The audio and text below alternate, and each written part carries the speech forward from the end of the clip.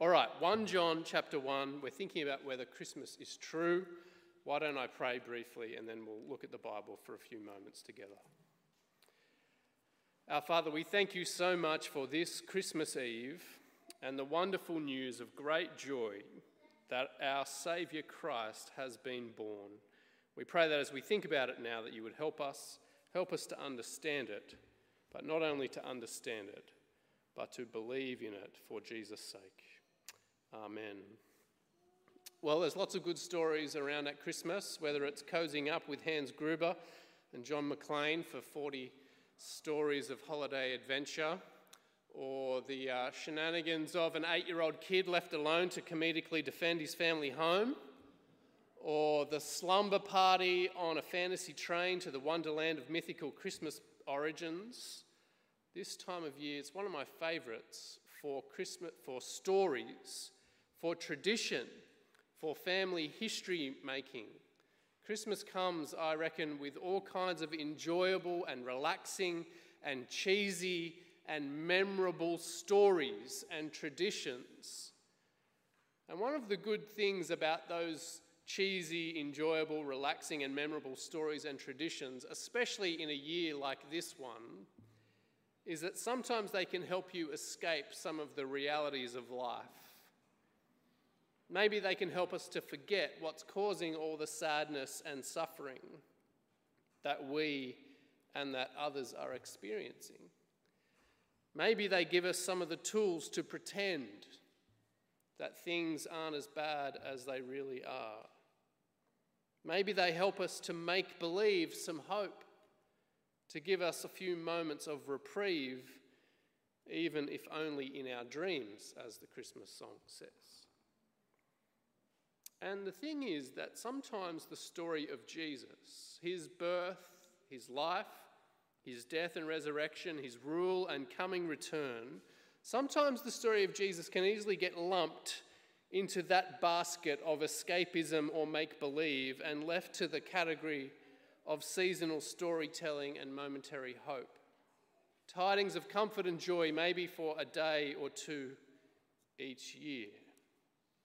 But I think the Bible challenges us to think again when it comes to the story of Jesus. That the Christ of Christmas brings truth, which means that he brings clarity, and we don't need to escape. It means he brings truth, and so we don't need to pretend. That the Christ of Christmas, who is the Jesus of history, he not only steps into our reality and not into our dreams and imaginations, but when he stepped into our reality, he brings meaning and redemption to that reality. He brings real comfort and real joy because he is the real Jesus who redeems real lives, like your life and like mine, if we would but trust him to do so. And so this Christmas, the Jesus of history, the Christ of Christmas, he doesn't want to connect himself to the life that you think you need or the life that you're faking to your friends. He doesn't want to connect himself to the life that you need to imagine, if only in your dreams, but the life that you actually have. The person that you actually are in all your realness. Your life. Jesus brings truth to your life, which means he brings clarity, which means he brings meaning, which means he can bring redemption and eternal life if you would only believe in him by trusting in him. Have a look back at 1 John 1 in your little handout at verse 1. That which was from the beginning, which we have heard, which we have seen with our eyes, which we have looked at and our hands have touched, this we proclaim concerning the word of life. The life appeared, we have seen it and testified to it, and we proclaim to you the eternal life which was with the Father and has appeared to us. We proclaim to you what we have seen and heard, so that you may also have fellowship with us. And our fellowship is with the Father and with his Son, Jesus Christ. We write this to make our joy complete. John writes to make clear that the message of eternal life in Jesus wasn't a made-up story that fits in the categories of Die Hard, Home Alone, and the Polar Express. The message of Jesus is an embodied message, a personal story of a flesh and blood historical person. And he testifies to that by appealing to our higher senses. We have heard, we saw, we touched the real Jesus, the word of life. We heard his words as we watched his lips move and his breath expel those words past his teeth. We saw him as he walked and as he waited. We saw him as he ate and as he slept. We touched him when he came close to comfort us, when we bumped shoulders on the uneven ground, when we laughed and slapped each other's backs. We saw, we heard, we touched, John says. This is not Jesus of your imagination. This is not Jesus of make-believe. This is Jesus in flesh and blood, in history. The Bible is in no doubt as to the historical circumstances of Christmas. The truth of Jesus' life, the people, the places, the times. And the Bible is in no doubt. And you know what? Historical scholarship agrees with the Bible.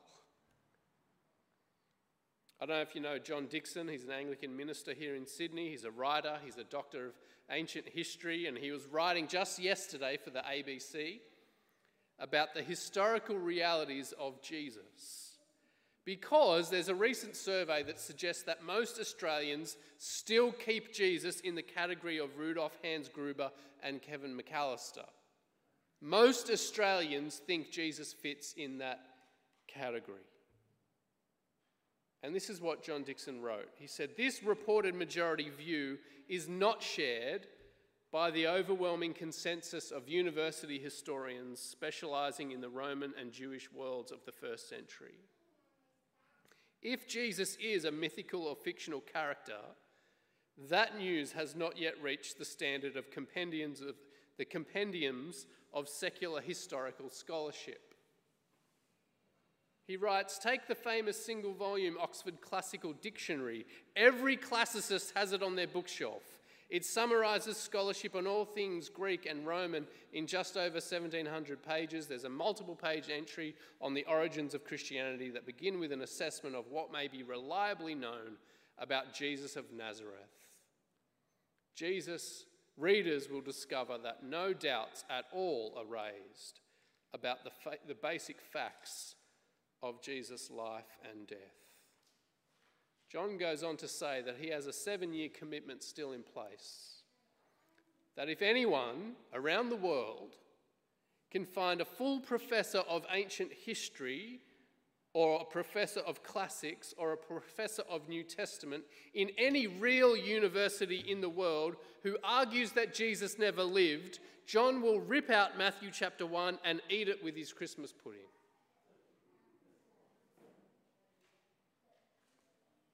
No one has seriously questioned him yet. But our passage in front of us tonight says something much bigger than that, doesn't it? Than just that the Christ of Christmas is the real Jesus of history. That's easy to affirm. That's easy to validate. But John says something much more than that, doesn't he? Because as John and Jesus' first followers heard and saw and touched, what they were convinced of is what billions since have been convinced of, that the Jesus of history is also the God of eternity. That when you meet Jesus, you meet God. That in Jesus of Nazareth, the invisible God of eternity who made the world and everything in it, that in the person of Jesus, this God has made himself visible. That this God has stepped into his world. He has united himself with the flesh and blood of humanity forever. And so while the science of history tells us that Jesus is real, the real Jesus of history tells us that God is real. The invisible has been made visible. Heaven has been united with earth in a tangible flesh and blood way that gives us hope that one day earth and heaven will be reunited forever. And so John's challenge to us this Christmas is that we don't need to wonder and we don't need to question whether Jesus was real. John saw, he heard, he touched. And every serious historian agrees. But the real challenge of Christmas is that you also don't need to wonder or guess whether God is real. The Bible says, meet Jesus, and in meeting Jesus, you will meet God in all his fullness. Isn't that remarkable? Meet Jesus, and you meet God in all his fullness. The historical reality doesn't just sit in the past for you and for me. The historical reality of the real Jesus isn't just a nice topic of study for the historians in a sandstone university. We're not simply remembering an event of history when it comes to the Christ of Christmas. Because if you go back and read John's gospel account, his eyewitness account of Jesus' life in the Bible, which you should do, the last time that he talked about seeing and hearing and touching the historical Jesus was when he shared a meal with him on the beach after he was raised from the dead. And when he appeared in the room filled with friends who were disbelieving and said, touch my hands and put your finger in my side. Because the Christ who became Jesus in history at Christmas is also the Christ who was raised from the dead at Easter and who still lives and reigns from heaven as King and Saviour of the world. This Jesus is as real and as living reality for you and for me today as he was for John and Jesus' first friends 2,000 years ago. And so the challenge of the real Jesus to the real you is that you don't need to fake it with him this Christmas. The challenge of the real Jesus to the real you this Christmas is that you don't need to escape the challenges of your life or make believe some kind of hope for a better future and pretend that things are better than they really are. No, he stepped into your real life and took on real flesh in order to redeem real people like you and me. And this Christmas he invites you to come to him with the real life that you have, that he might give you the real comfort and the real joy that's to be found in the real Jesus this Christmas. The real comfort and the real joy of knowing the real Jesus, well, it comes by not simply remembering a historical event, but by trusting the living person, who he is and what he's done.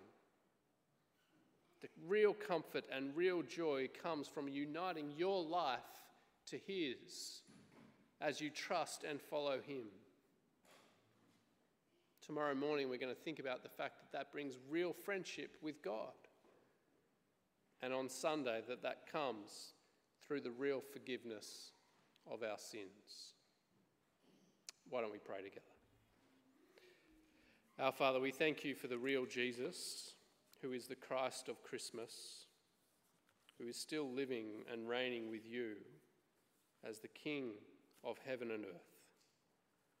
We pray that this Christmas we won't fake it, we won't make believe, we won't have to conjure up some pretend hope, but we'll take the real comfort and the real joy that the real Jesus offers to real people with real lives, that we can know real redemption and real hope as we unite our lives to his by putting our trust in him and following him, our risen, our reigning, our living Saviour King. We pray this in Jesus' name. Amen.